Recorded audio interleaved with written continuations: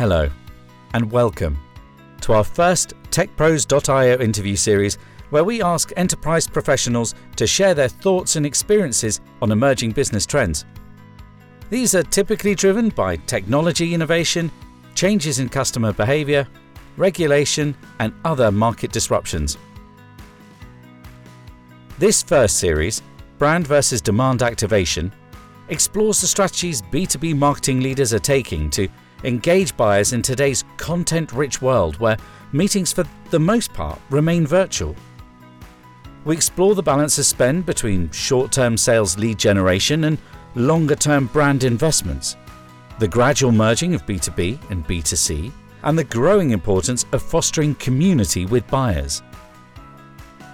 Today's interview is sponsored by Network Sunday, a business-to-human marketing agency in the UK which opens doors to the C-suite and accelerates business development for leading enterprise brands such as BT, Tata, HCL and Mindtree, all who sell high-value solutions to buyers in lengthy, unpredictable decision-making processes. Today's interview is with Diana Buxton. Diana is the Chief Marketing Officer, Banking, Capital Markets and Insurance at Cognizant, who are an American multinational technology company that provide business consulting, information technology, and outsourcing services. They help their clients modernize technology, reimagine processes, and transform experiences so they can stay ahead in a fast-changing world. You can find Diana at linkedin.com/in/Diana Butler Buxton. Diana is spelled D-I-A-N-A, Butler is B-U-T-L-E-R, and Buxton, B-U-X-T-O-N. In her interview, Diana showcases how Cognizant have partnered with sporting organisations such as Aston Martin F1 and the Ladies Professional Golfing Association to create experiences for their clients which reflect the company's values and brand image.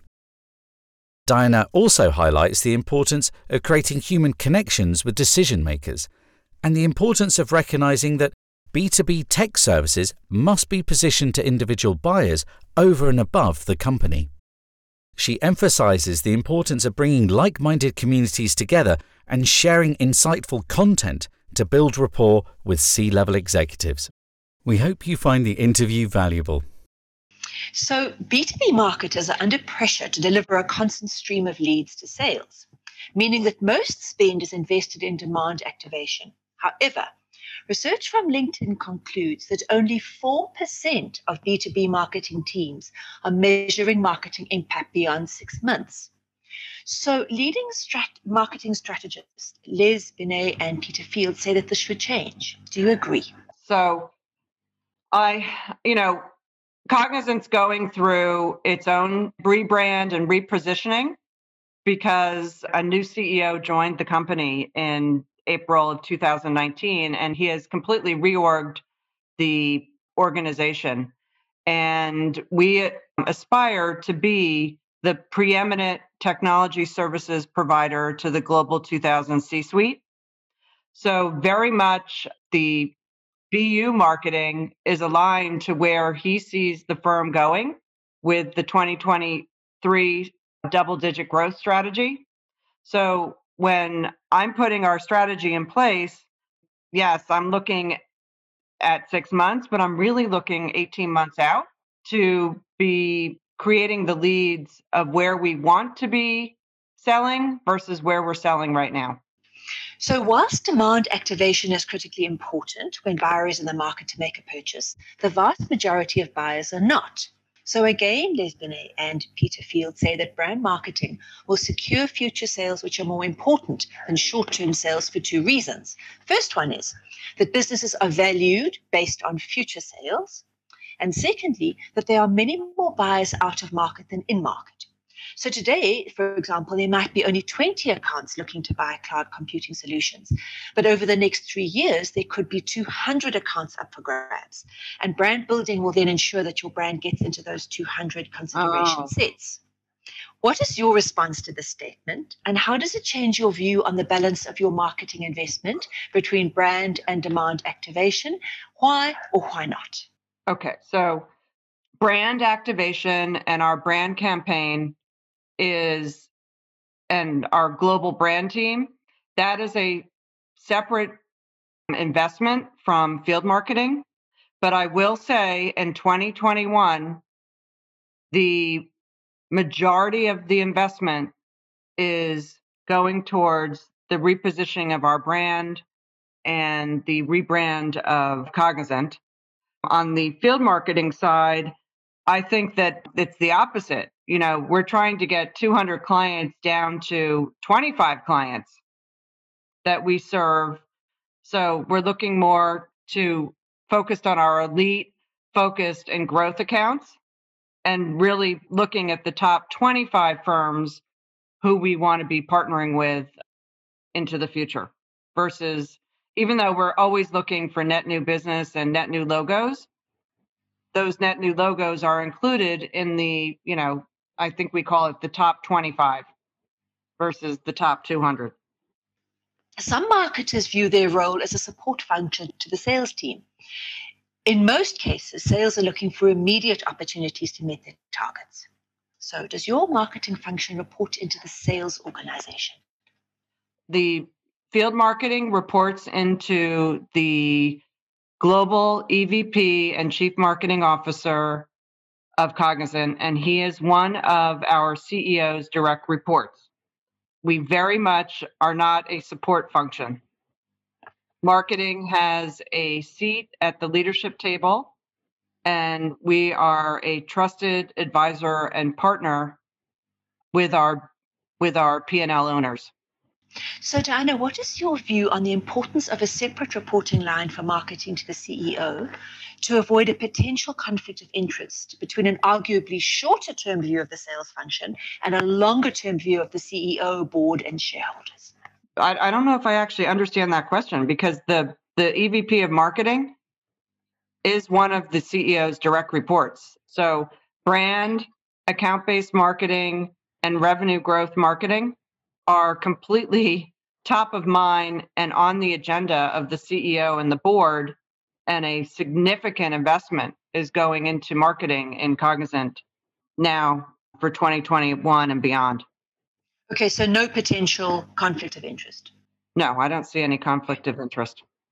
So brand marketing could be described as the following, and there's a few bullet points here. So creating more awareness and share of mind in the market, creating experiences which activate emotive and sensory journeys that cultivate human connection and relationships, be the brand that people think of first when ready to buy. So could you describe any marketing initiatives that you're currently running or have done recently which aims to deliver these outcomes? Oh, absolutely. It's brand awareness, it's activating the audience, it's creating experiences with experiential marketing, and it's activating the buyer audience that is showing intent to participate in these new experiences that we're creating. So you will see 3 different things that Cognizant has announced in the last 60 days. So number 1, we have a brand new brand and experiential sponsorship in place with Formula One. So we are now the sponsor for the Formula One racing team, and there's all different aspects of that agreement, from us doing the transformation work at Formula One, but also creating really bespoke experiences at 6 of the Formula One Grand Prix races in 2021 and beyond. We've also announced a sponsorship with the PGA. So Cognizant is now the sponsor with Citi and Rolodex for the PGA President's Cup. And the President's Cup takes place every other year. So in 2022, it's in Charlotte. In 2024, it's in Montreal, and in 2026, it's in Chicago. So we have incredible experiences that we are creating for our clients at both the President's Cup sponsorships and with PGA sponsorships that we now have in place throughout the year. So for this year, I think it's 11 different sponsorships at Farmers this week, it's Players, Wells Fargo, Travelers, RBC.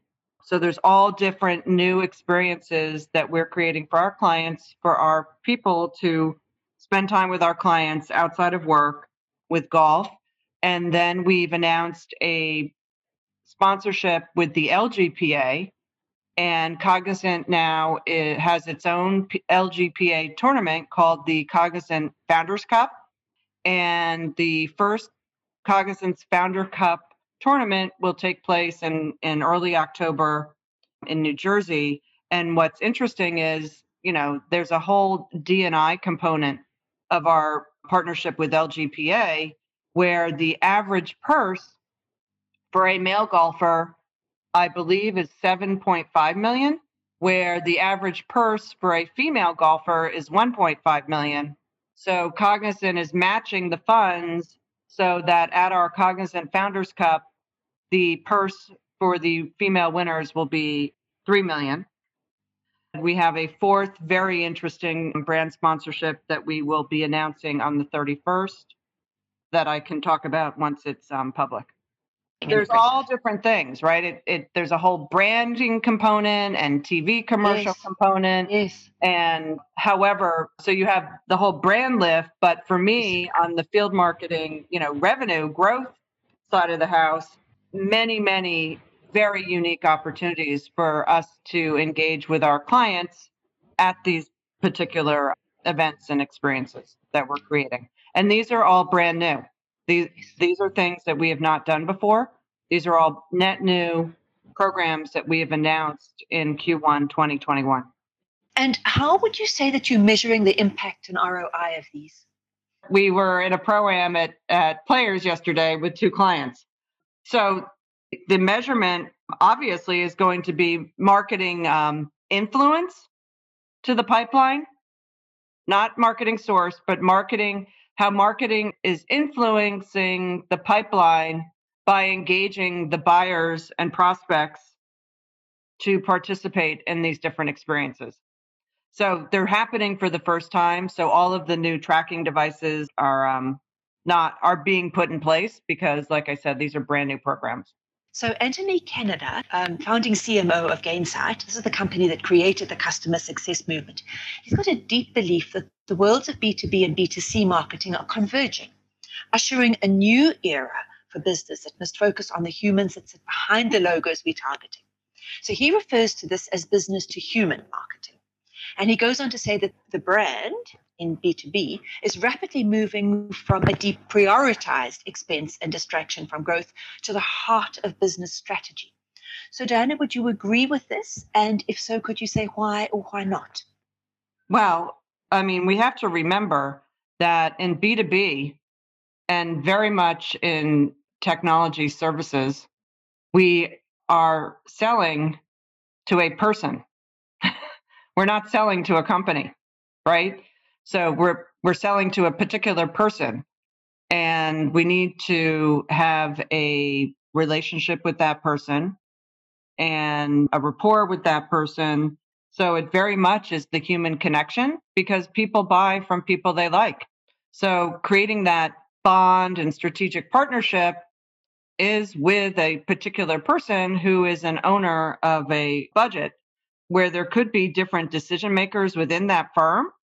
You have the C-suite, you have the actual decision maker, and you have the influencers, but you're creating those human connections with people, even though they might happen to work at Morgan Stanley, right? So the buyer is actually, George Smith, not really Morgan Stanley. The key principle underlying B2H marketing, this is business to human marketing, is defining the narrative and service to the individuals rather than the companies that they work for, exactly as you're saying there. Helping them solve problems, meet peers and mentors through engaging content and events, all the things that you've described so well. So Anthony says that their thought leadership helped align Gainsight with the movement they were creating in customer success. Content drove organic traffic, and the community became a platform for the industry to connect together and then promote the category. So not only were these investments good for new business, they helped with funding, customer satisfaction, recruitment, and retention. So do you think that this approach could be applied to your own organization? And if so, how? Well, I mean, absolutely. With some of the innovative C-suite marketing programs that we have in place for banking, cap markets, and insurance, it's bringing together particular communities by title. So CIO of P&C or head of payments, and all of these like-minded executives, all, we come together, bring them together for many reasons. One, they like the peer-to-peer networking, right? Because then they all, and most of them all know each other. It's an opportunity for us to soft sell with sharing our point of view, and content and thought leadership. And so, yes, I absolutely agree. So what impact has the pandemic had on your B2B marketing activity over the last 12 months? It was crazy last year. So obviously, immediately the first thing we did was virtualizing. We pivoted immediately to virtualizing all of our executive engagement events. So even though with some of our programs, we did kind of meet on the phone every quarter, we didn't meet on the phone in Zoom because every other quarter we met for dinner in New York City. So immediately everything with all of our programs went via virtual. And many of the things that we did with spending time with our clients outside of work, we just turned into virtual experiences, right? So we would have a roundtable from 5 to 6 and then a curated wine tasting, right? Because normally we would have the curated wine tasting in person. So we would send everybody the wine at home. We had fantastic 7-part series called Cooking with Cognizant, where we had 3 different celebrity chefs do a 90-minute cooking class with us, which was, obviously virtual and, super easy because everything got sent to the house. Everyone's ingredients and a bottle of wine and a chef's knife. So I think we absolutely quickly, like in a matter of a week, adapted to virtualizing all of our executive engagement. That was the biggest pivot. So we had lots of interaction. It was just in the new normal of doing it in a virtual environment. How will the pandemic affect future B2B marketing plans? Well, it's interesting, right? Because you're going to have a mix of, I think a lot of the things that we did previously won't ever come back, right? In large industry trade shows, we're steering away from the large industry trade shows and have a far more focus on experiential event marketing. So I think there's going to be a whole, new normal for with executive engagement and event marketing.